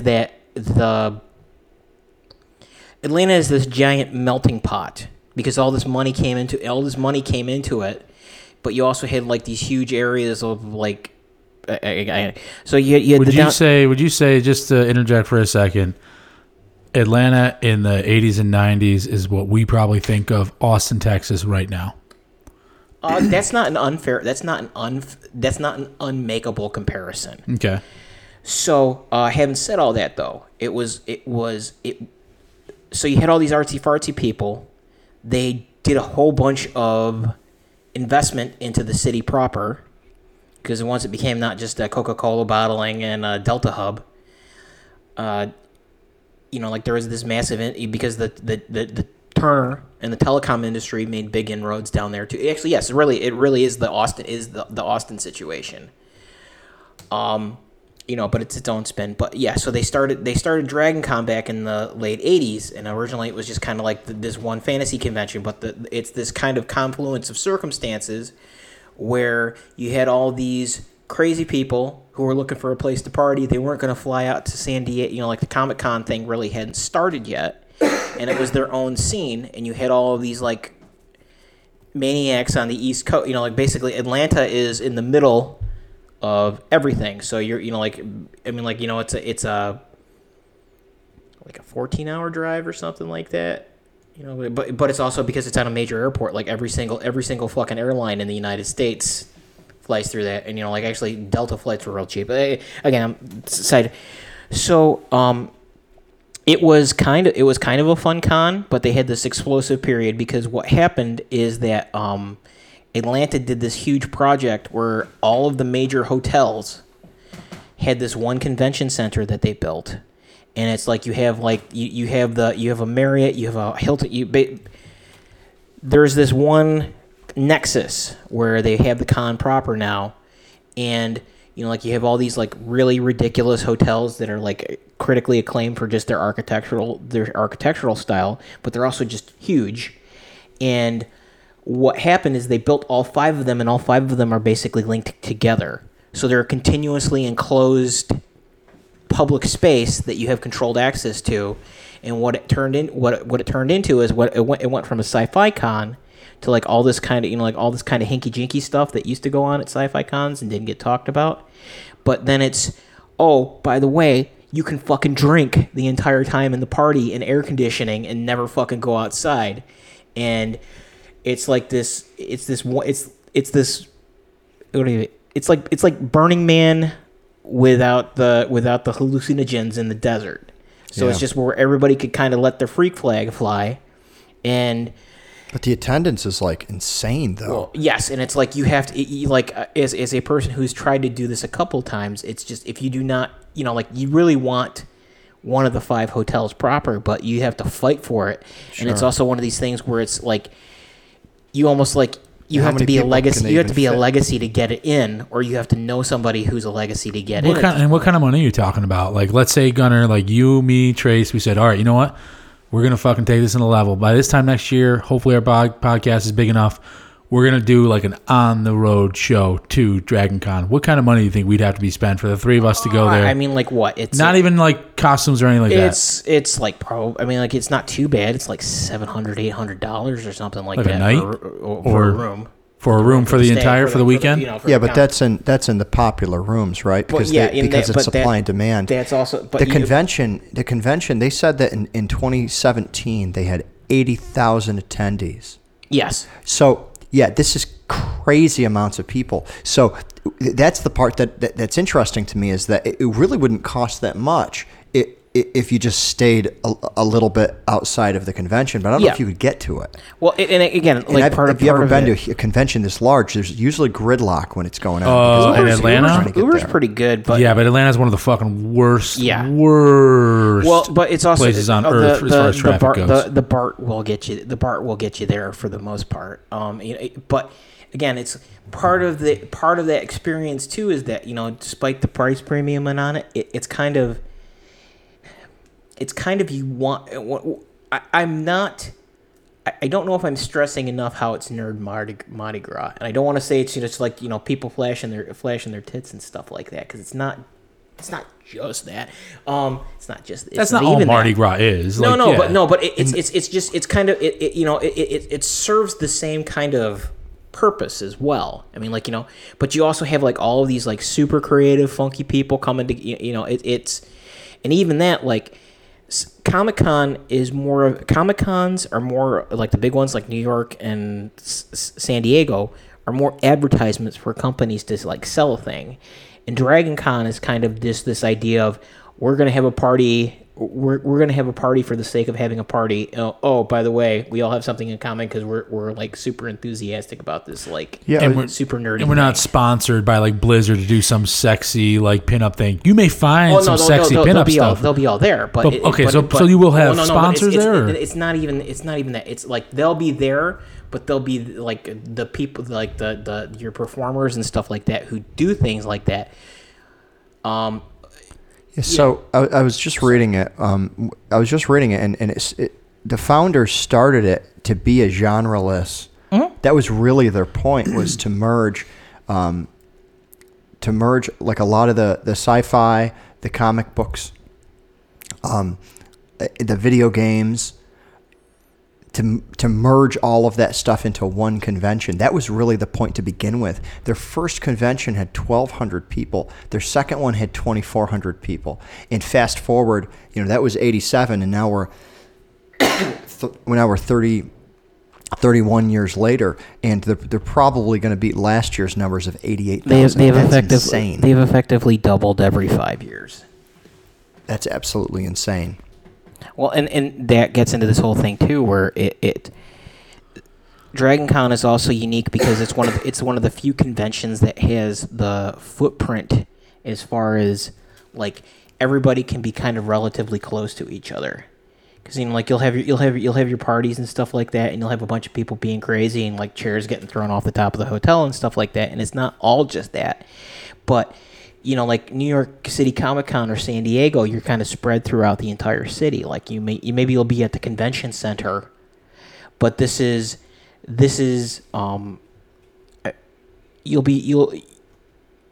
so like when Joyce and I do New York City Comic Con, hi Joyce, I listen to this anyways. But when we do that, it's like they've even outgrown the Javits Convention Center, so they're having multiple things across the city. Right. And this is in Manhattan. Like there's an actual restriction on like, okay, we have to have so many hotels spread across the island to hold the people to come for this convention. And meanwhile, you do Dragon Con, and basically you have like two rings where you have the inner ring, which is the 5 big hotels, and then you have the next one, which is about like maybe half a mile away from the convention space proper, which are all on the BART line. So I mean, like if you want to be dressed up as Fat Cobra Commander or something like that, you're not sweating your balls off as you. Don't you pretty much have to go with some costume on? No, but it's part of just being properly silly as well. I mean, yeah, like why I think I've told that story before where I got pulled over for photos at New York Comic Con, and like I was like, it's Jack Black or Jack Black from School of Rock or Doctor Who, and it's like, no, these are just my clothes, guy. This isn't ironic. This isn't whatever. This is just what I wear. Yeah, but I think for a con like Comic-Con, I could see like not going dressed up. But like it kind of feels like the spirit of Dragon Con is like, it doesn't matter how fucking bad you look. Yeah. No one will shit on you there. Well, like it is a safe space for you to get dressed up and have some fun. And you have to Dragon Con. Like the Comic Cons will do it kind of too. You'll see the groups, but Dragon Con is also unique because it's one of the few places where like, you'll see like groups get together for demonstrations, like because actually Dragon Con has a parade, and you will actually see the fucking Justice. You'll see the full 900 roster Justice League, or what is it? The 50. So there's the 501st Legion, which is the Star Wars guys, the Imperial Troopers. Yeah, the Imperial Troopers. Vader's Army. There's actually like there are groups. There's the Halo ones. I think the freaking coolest one actually is the Cobra one. So there's an actual fucking Cobra army, and it's like a military parade. And you'll see, like again, just like people being creative, like because you'll see like disabled people with like come up with ways to integrate this stuff. Like there was one, you go back to your segue. There was one where dudes basically like there was the robot parade, and it was dudes who had built suits around Segways because they were actually like paralyzed from the waist down, and they had built a rig to hold themselves up. And it's just like you see the fucking Doom Trooper robots rolling behind, and it's just, but yes, it is a space to express this stuff in kind of the same way, like the same way that Burning Man is to a certain extent. So Burning Man has the art cars and stuff like that, or like the big theater pieces that they'll put on out there that you just can't do in an urban environment because you have fucking 25-foot gouts of flame coming up. And Dragon Con is along the same idea, but it's like I have this idea that gets exponentially better when it's placed in this context of all these other artistic people doing this one thing. And yeah, but 80,000 people is a lot of fucking people. I mean, 80,000 people is a big time college football game. Yeah. And that's like people just packed in seats standing around watching. You know what I mean? But here's the thing. When you hear about like tailgating for big time college, it's like a giant ass party. Yeah. So it's like a giant ass party for several days. I mean, Yeah. it sounds actually, I didn't really think it would sound that intriguing to me until Gunnar started talking about it with a boy like wonder. There's a gleam in his eye when he talks about it. It is. You will see stuff there that, and again, like it's the full spectrum, but effectively, it's like this is bullshit. This is not supposed to exist in real space, and it's like, oh, okay, I guess there's a Terminator HK, or I guess there's magical girl whatever or something like that. And again, part of it too is just kind of this ridiculous juxtaposition of I have the fucking orcs I have the Uruk-hai hanging out with the Klingons, or a bunch of fucking Smurfs or whatever. And the thing is that like there's different levels of commitment to it, but it's like you also have people who are really into being Smurfs, and it's like they've committed to the bit, and then someone shows up and it's world breaking and it's even more intriguing. Well, it's that, and maybe like maybe somebody's popping E2, but no, but it's whatever you're looking to get out of that experience, and there is something for everybody, and it's just as long again, like there's always kind of like there again, you also have these issues where there's always kind of clickiness in some stuff, but generally if you're not a dick, you will it's this guy, yeah, I never met you before, you're my best friend, fuck you, I guess you're still my best friend, but fuck you. And when I was reading it, it seemed like that's kind of what the creators had in mind. They said that when they went to other conventions, if it was a 5-day convention, after 2 or 3 days they were just done. They'd seen everything there was to be seen, and they were bored.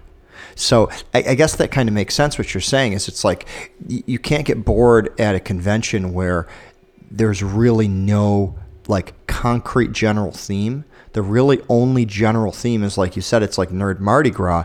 You just have a whole bunch of people. Because a lot of those nerd or geeky things, people usually consume more than one of them, right? Yes. So somebody who likes comics may also be into a lot of anime. They may be into a lot of sci-fi. They run together. A lot of people like a lot of those things together. So I guess it kind of makes sense to throw the largest variety show that combines all of them. And another thing is, like, I've thrown some Halloween parties, and they're tremendously fun for adults. You really bring out some creativity. Kids really are the ones that you end up going trick-or-treating, but their costumes end up being made by the parents half the time. Right, yeah.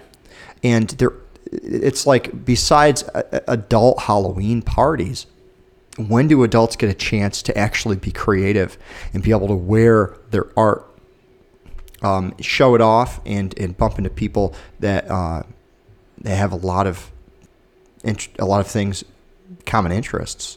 It sounds like we're gonna go. Not this year though. Not this year. No, next year though. Well, Let's do it next year. Let's go. Well, as the Friendship Snake podcast, obviously, but go as 3 different snakes. I mean, like I can hook that. I can hook that. Can you make that happen, Gunner? I mean, like, yeah, that's easy enough. Can you give me a Cobra hood? I was like, you want to be Serpentor? Oh, yeah, like a really janky ass version. Okay. Well, actually, and again, like I like how it's also like there's also this internal logic to things. So, like you have the Cobra Legion, which is like this kind of loosely affiliated, like these are guys who go for like super accurate like Cobra uniforms. And it's all but part of it too is that it's this idea of like we have to be super accurate, and it's also like we're faceless fucking mooks. And to be a member of that Cobra Legion, and I feel bad because I should look it up because we're talking about it, and I prefer to be Nemesis Enforcer, to be honest with you. Well, but actually, I like the idea because part of the rule of joining, or part of the rule of joining that group, is that they will have people come through as like the name characters, like Destro and Baroness and all that stuff. But you have to come. You have to sign up, and at all times be able to present in full military inspection. Like I have the faceless blue helmet Cobra Trooper uniform, and they again, like there's also like there's ranks to it because like the guy who gets the most like the goof points, like there is an asshat battalion. Are these all G.I. Joe references? What are you guys talking about? Well, I'm talking about Cobra. Yeah, the Cobra. So there's the Cobra command staff. So there's Destro. And there's some club. That's what I'm trying to pull people up. dress up. So you can enlist in this Cobra army. Yes. When you get there, and it's like you have rules to follow, like essentially. It's like a game.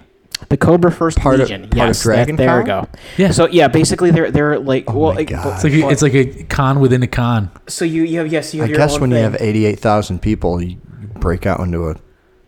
Oh my gosh. So there, yeah. So here's the Cobra First. How do you Legion. know this much? Holy shit! Because Yeah, that's fucking amazing. But they'll the actually picture Gunner's showing. they'll actually do like a military parade as part of. It's got maybe 40 people, all in costume, very detailed costumes. Wade and Gunner probably know who these people are. I see Baroness in there. Well, yeah, because you'll have the command staff, and then you'll have like the different troopers, because all part of the thing is that it's Cobra was full of faceless minions. It's like Hydra, and it's like here we're just gonna. All the G.I. Joes had names. I don't think they would accept us in. What do you mean? Oh, I mean, I'm way too fat to be Nemesis Enforcer. Well, no, but you can. No, I don't mean that. You can be a pit viper. Friendship snake. We would just go as random, like actual snakes from G.I. Joe. No, not from G.I. Joe. We would just like pick three. I proposed it first. I'm to be saying, our own thing in our own meta. People have to be like, what the fuck is it? I was just going to make Chinese knockoff costumes derived from certain designs in G.I. Joe. So Wade could be like Dr. Mindbender / Serpentor with like the with the nippleless shirt. I don't know what was up with that. It's like, here, I'm a doctor. I'm wearing chaps. Look at my nipples and this and is my totally chaps. yes. I'm actually a demented cape. dentist. I mean, I'll do it, but I think that dressing as a snake. I think a snake is like the ugliest human costume. Well, there's a lot of. I mean, we could. Okay, we have time to think about it. Yes, we have like there's like a spot in the back of our brain that just instinctively hates the look of a snake, and although they don't bother me that much, I don't know if that's what I want to look like. Well, in front of all these we're not, strangers. we're not talking super accurate. I'll put on the weird foam snake mask that Gunner makes in cars. It's not like the creepy fleshless horse mask. That's what it's going to look like. It's gonna exactly. If you're down with that, I think it's nightmare fuel. The thing was the scariest fucking thing I've ever seen. It's only got worse. I'm going to worse. be wearing one that slightly resembles a snake head. That's what I'm going to be wearing in front of 88,000 people. It's only got worse. But I'm in. I say we make plans and make moves. Maybe we reach out to our like 4 listeners and see if they'll throw us some money.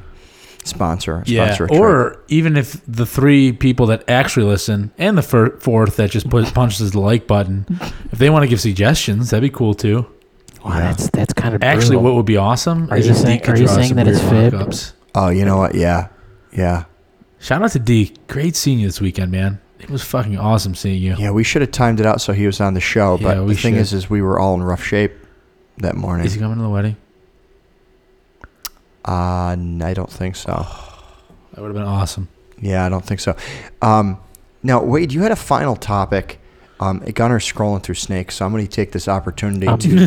Take this moment now. It's going to be a non-segue transition because I'm not going to be riding the Segway motorcycle as I do it. I'm just going to be obvious about it. Wade's riding the Segway motorcycle. Yes, I am. Right Now You know, I know. there's- Don't there's- twist my. There's also a Just go forward and back. Like just rock back and forth, and I bet you it Yes. fucks with the volumes on the mics. Yes. If it makes you feel, if it makes you feel any better, not that you needed to know this, but there's also an equivalent GI Joe Legion as well. Oh, okay. But Cobra's cooler. Cobra's way cooler. It's like in World of Warcraft. See, Who the for you fuck guys- plays for the Alliance? For you guys, it probably makes sense because you watched the show. For me, people would ask me questions. I wouldn't know what to. I you would know have to go and watch a back catalog of GI Joe to even know who I you know was. who Sergeant Slaughter is, right? I don't know who Sergeant He's a Slaughter is. wrestler. He was Yeah, a but he didn't. Trace didn't watch wrestling either. Oh Though. goddamn! Trace, what were you into as far as like pop culture? Okay, no, that's not a good example. I was gonna say Power Rangers, but like, No, I didn't watch. I really didn't watch any of the action stuff. Like that was never my thing. I didn't really watch a whole lot of TV because I grew up without cable. But Yes. I would watch stuff like I would watch the dramas. I liked the drama television shows. Like I never really got into the sitcoms, but like My So-Called Life with Claire Danes, I liked that. I watched Party of Five with Nev Campbell, and Matthew Fox and whatever the other guy's name is. So I watched stuff like that, but I never really watched. I guess I caught myself watching a few episodes of Transformers, but that was kind of on its way out, and I never really watched a whole lot of Transformers. So when it came to the action, it wasn't too much I was into. Tom and Jerry I liked, but even that was on its way out when I was old enough to watch that on TV. yeah, I guess I don't have a good comparison. I guess the closest thing I could do, like, so who is the most intriguing character on My So-Called Life? Pretty confident I know what most people would say. You might say someone different, but I don't know. I haven't watched it in so long. You'd probably pick the main Jordan character. Catalano. No, it's the like bad boy, like forbidden fruit for all those, prepubescent female teens, and like that's the alluring one because it's kind of dangerous. That's why everyone likes Cobra. That's why everyone likes the Horde. But the because weird it's a thing little is though is that I just take them for face value. I don't idolize anybody in these shows. For me, Yeah. it's like watching a story. It's almost like watching reality TV, if to put it into modern day terms. When I watch a drama, I just sit down and watch it. I don't necessarily idolize them. Like I watched Animaniacs. I watched. So Tiny you don't Toons. identify with any of characters in a show. You're strictly there for the story. Usually, yeah, it has to Okay. be a very specific plot. So, like a show that I could definitely relate with a character is like in Fight Club, where you have Brad Pitt's like he's like the badass version of the guy, and he always wants to leave with a bang. And then Edward Norton is like the nice guy, and the Edward Norton character is the one that's usually trying to find peace, and he's usually being shit on in his life. I watch something like that, and I'm like, okay, I can relate with both sides of this character because we're all faced with whether or not we want to be the loud asshole or we want to be the nice guy that keeps peace when we enter a situation. So there's definitely moments where I do relate, but it's not like it's usually not like the supervillain or the superhero. It's just me personally, and I think that's why I don't have the same appeal to the comics that you guys do, is because if that's what draws people in, then they've lost me as a viewer. I need a little bit.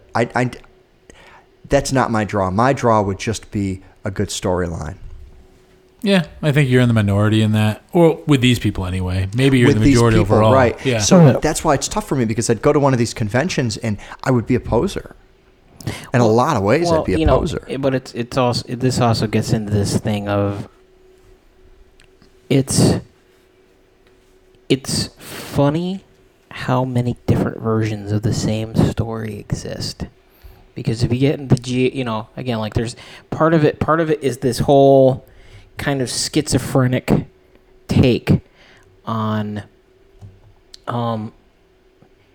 so G.I. Joe is maybe this goes back. G.I. Joe is intentionally campy because they're all like code names, and it's like Dial Tone, our communications specialist, who has this giant 50, like this giant backpack that's like twice the size of his torso, and this is our compact communications array, like Roadblock, ship shape. Wasn't that Shipwreck? Shipwreck. Yeah, the Navy pirate-esque. Yes, the Navy guy that talked like a pirate. Again, it's but in each of these each of these characters, which is like the kind of the boy, we get the undertones too, but like it's all of them are like over the top stereotype depictions of these archetypes that they're supposed to represent, and you go with that, but then you go back and like again, this is kind of like the maybe like. Is a person who is not able to indulge in a lot of frivolity when they were a kid as well. I mean, I don't know. Maybe this is where the two takes as well. Like I saw some of this stuff on TV when I was a kid, because my father. Some people go play baseball. I watch television with my father because he was always tired. But but the other thing is that I didn't get a lot of stuff when I was a kid either. I wasn't like I got these toys, like I wasn't like I was like the kids whose parents were buying them all this shit. But there's this kind of schizophrenia where you have this kids show, or the G.I. Joe cartoon, which was supposed to be like kind of like nobody ever got shot. Everyone's like you're seeing like thousands of rounds go down range, and no one's ever like horribly injured or maimed or something like that. And the worst is somebody gets cracked in the head, or they sprain an ankle until the movie. But then you go and read the fucking comic, and it's like, it's all this like, oh, by the way, you have Shipwreck and Zartan and all this stuff, and actually, no, there's all this involved serious shit, like, Cobra Commander was, this, it's kind of like this mix between the dude from the Postman, where it was like the dude who ran the army that was like destroying, the dude who ran the army, like the Army of Eight, was originally a photocopier salesman, and he just like had his shit together, and he kind of like built this organization. And Cobra Commander wasn't like this fucking lizard man, he was just a dude, and he was like a Vietnam veteran who had come back and just kind of like like he had the fucking Joker moment where he kind of just broke, and he built this whole fucking organization basically to bring down this Western world. And there's like all this there's all like this like really fucking serious subtext meanwhile with like fucking village people actors in the background. But no, it's like and again it's kind of like this. The thing is that like there's these trash brands, and what will happen was that you have these trash brands of media, and you have these like really serious writers, and it's like they need a freaking day job to kind of keep eating. And you would have these kind of throwaway items, and the corporate parent didn't really care as long as nothing too controversial, as long as they didn't get flack for it, they weren't paying attention. It's just, did an issue come out? Yes. And you would see like this real serious, like, there was like all these fucking discussions about like racial tensions in the United States, like the unfairness of capitalism, stuff like that. And it's a fucking book that was based around characters that are like two steps removed from herpaderpader in the format that most parents were familiar, because parents are not going to be. It's one thing to watch your kid watch television. It's another to read a comic book over their shoulder. And it's just this kind of like all this subtext that came in the background, and it's because even the throwaway stuff like Transformers, you look back at it, like, you know, there's this whole pathos that kind of comes in later, and like the Transformer comics were absolute garbage, but then you go like to the UK stuff, and it's like there's this whole like idea of like basically as they say basically again, like the movies kind of, you know, like the movies and stuff touch on this too, where it's like the Transformers story was not a happy one, because you're watching this whole fucking civilization and species basically go extinct over the long term because they just can't fucking sort themselves out. And like, you know, there's no happy ending in this story. But this is, I guess this is the part that's so strange to me, is you got these kids and they idolize these characters. You got these kind of like subliminal messages of bigger world problems under the covers, and I don't know. To me, why don't you just talk about the real problems? That like I can watch South Park and I can relate with some of those episodes. I can relate with some of those characters. You know, I might want to be Kenny at the end of one of the episodes. I very rarely want to be Cartman. But the same goes for The Simpsons or for Family Guy. But you know, a Simpsons episode is closer to a drama. I mean, it's in a lot of ways a sitcom, but usually there's like a start, middle, and end. There's like each episode has its own specific a purpose that they're trying to solve, or specific problem that they're trying to solve. I watched a little bit of Gem. You guys ever watch Gem? The original Gem? Yeah. Yeah, it's not like with the GoBots. God, that was so weird. Yeah, it was a weird one, and it reminded me a lot of how I felt when I was watching G.I. Joe with my brothers growing up. It's very surprising that you say that, but yeah, I totally get that. Because you have these pure evil characters, and you have these pure good characters, and the pure good characters are they're just so glamorous. And I mean, that was actually, I think, part of the intro for Gem, is how glamorous she was. Yeah, but they were truly outrageous. And as people hear me admitting that I'm outrageous. watching Gem, the reason I watched Gem is because I have kids, and it was some of the content that I thought, you know, they would be interested in, and they were somewhat interested in it. I didn't really get into it that much, but I watched a lot of those episodes, and it was more like. I don't know. It was more like there was definitely specific problems in each episode, but it was a long battle between good and evil. You know, there was these constant evils that were always coming back, and like you said, I think campy is a good word for it, because they always came back to screw up the episode just enough so that nobody really died. Mm-hmm. There wasn't really that much conflict. And just to give them enough ammunition to be able to pull off an episode the next time. But yeah, I would be a poser at one of these conventions, unless I showed up as like Bart Simpson. I would be a poser. That's a thing too. And yeah, I guess Bart Simpson. Bart Snakeson. Cool. I definitely related with Bart. And when I was growing up, Bart actually had Barney, Homer. Bart actually had like a song on the radio. You remember that? The Bartman. Dude, the Bartman? Yeah. Was that it? Bartman. Yeah, it was actually like played on the pop like radio. So I see you more as was Duff Man. You gotta start doing those planks like a motherfucker right now, though. But yeah, we'll just get you the cape. I was at a Five Below, which I don't know if those stores are all over the place or if there's something for the East Coast. I don't think it's regional. I think they're everywhere. Yeah, I was at a Five Below and I saw they had Duff beer cans, which I'd never seen before. Maybe they're all over the place, but I'd never seen them before. And they had Duff beer cans, and they had some, soda in them or something like that. And I'm like, I want to have Duff in my refrigerator. I want to open up my refrigerator and just have Duff. But it was like $3 a can, so you pretty much just go home. Really with wishes one. he'd finished that pre-log. Yeah, you just want like one of your friends to have like the Barney drool coming down his neck, just sitting on a bar stool at your house. I could do that. I could do a Simpsons character. I don't feel like I would be too much of a poser. But I'd be a poser if you were original Friendship Snake character. I mean, like, again, we're not talking about doing anything. We're not talking about doing anything. That's like true. that But the moment that you guys make me hang out with the Cobra guys, then I'm fucked. No, Why? well, this is the thing though. This is why it'd be amazing, because like Cobra is like they're strict, like G.I. Joe What the heck World are or you- whatever, but then it's like, but there are also Dudes. cobras in the name, which is a snake. Well, no, but like, yeah, like, dudes, nice original Cobra costume. What are you talking about? Yeah. What? No, These are friendship snake costumes. no. This is just our clothes. What do you? Seriously? I'm saying we do it. I'm in. I'm all in.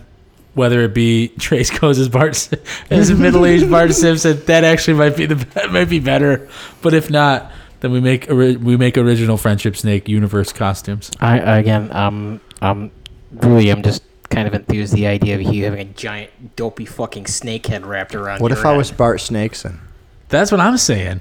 Like a little hybrid. Yeah, like a Bart Simpson, but like the skin tone's a little bit snakish, and I kind of have snake eyes. Yes. You definitely still have the spikes though. Yeah. Gunnar, can you make me a Bart Snakeson We costume? can do whatever. Wow, that's really loud. Yeah, we can do whatever. Do we all have weird spin-off costumes? I don't know. I just Yeah, do what I got to put some thought into it. I do what I want. But yes. I mean, do you also like want the giant like bare chest muscle suit? Bart Simpson didn't have a bare I chest don't muscle know. suit. I don't know what Bart Simpson has. Did you not watch The Simpsons ever? I don't believe in the atom. Is this like Carrot Top, where like just one day he shows up and he's He's just got fucking huge jacked muscles? as fuck because he's been Yes. pumping fucking TRT abuse. Who would win, Carrot Top or the jacked kangaroo in a fist fight? Oh, jacked kangaroo.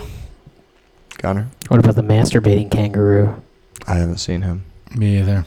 But he's gonna beat Carrot Top. Anyone beats Carrot Top. Are you sure?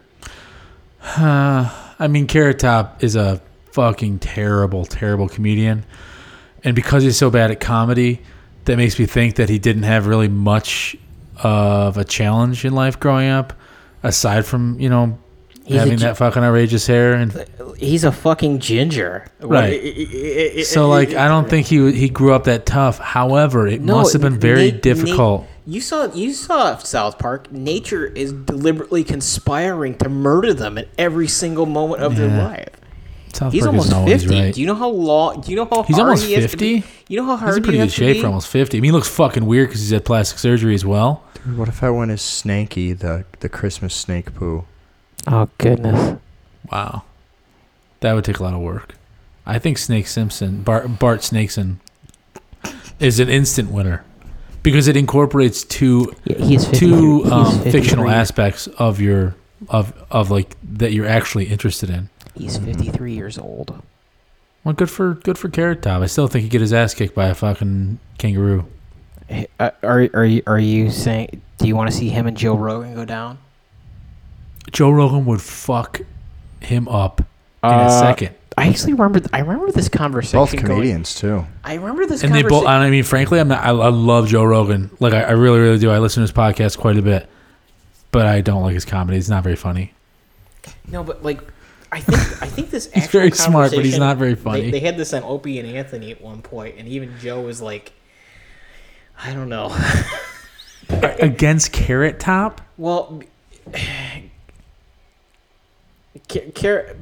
part of it is that people see the dude who does the I pull the dumb thing out of the case bit, and he started getting jacked for kind of the same reason that Rogan did, because Rogan wasn't always like fucking MMA. Yeah, he was. Jiu-jitsu. Rogan's been doing martial arts since he was in his early 20s.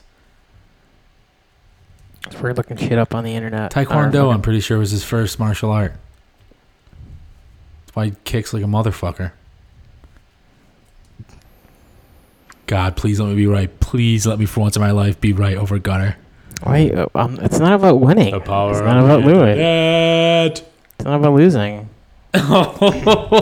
Look at what your if- face. What if we went to Dragon Con as the jacked kangaroo?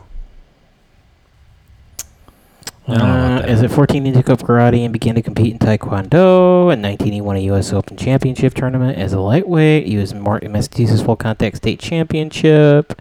So when did that start, 14? Yeah, and then he This is retired when from you say competition at wager 21 right. because he began to suffer from frequent headaches and This is feared when you worse say wager right and injuries. cue the end music. Well, let's look at Carrot Top. What are you gonna find in Carrot? Oh, look, he actually competed in the Olympics under an assumed name. Yeah, but what did he do in the Olympics? Was it a sport that You pull a trumpet out of a fucking top hat, get his ass sent home. Why are you championing Carrot I'm not Top championing right now? anything. You fucking are. I just like the fact that you're not the first person to have this fucking conversation, and it's actually it's a Google fucking suggestion. It is? Joe Rogan versus Carrot Top is a... I know Carrot Top has been on his show. He has? Yes, that's for sure. Yeah. Did they almost get into a fight? Not that I'm No, aware of. Did a they're Buff cool. Kangaroo show up? No, he's pretty fucking. I mean, Carrot Top's actually pretty. Or Scott Thompson, he's actually pretty fucking. Did you just say by his real name? Yes. Why would you do that? Oh, actually, I guess. Well, no, you were correct that Joe Rogan's been doing it longer than him. He actually started MMA training, roughly the time that he got super jacked too, though. All right, so he started MMA training in his 30s, maybe his mid to late 20s. But he's also jacked. You know, he's also juiced out to the fucking. Yeah, I mean, good for him. But I think the moral of the story is Wade was right. Wade was right. Cue end music. Just say it once, Gunnar. He already did. Well, actually, No, he didn't. If he had to retire, Oh God, no! Come on. if he had to retire You at age can't- 21, You can't. does it technically count? Who could last longer, Carrot Top or Joe Rogan in a submersion tank on DMT? I think the problem is that we're framing again. You were right that he has a history of martial arts. We can training. stop there. That's fine. But I just want to say it's also like kind of a dumb question because it's like they're like you're Because cool? you were wrong. Is that why it was a dumb no. question? Oh, because I think Patrice O'Neal went off about this at one point too. I remember this conversation coming up on Opie and Anthony a couple times. Well, we're gonna do some research on that. You know what, Gunnar? What I'll do is I will leave a little editorial piece at the end for you. I don't care. If you can find evidence from Opie and Anthony where Carrot Top wins.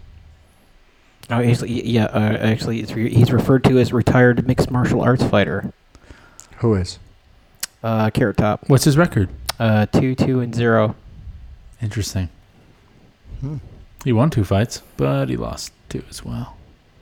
And what's the 0? Actually, I take Is it that back tied? because it's a never mind. That was a bullshit. That's a bullshit stat. Fake news? And we don't even have have time to talk bullshit about InfoWars. However, we are at about the 2-hour mark, so Yes, we are. it is time for us to leave. Thank you, everyone, for joining us and listening to our podcast. Please, give us a like and maybe shoot some suggestions on some future topics. Thanks, everybody, again, and we'll see you later.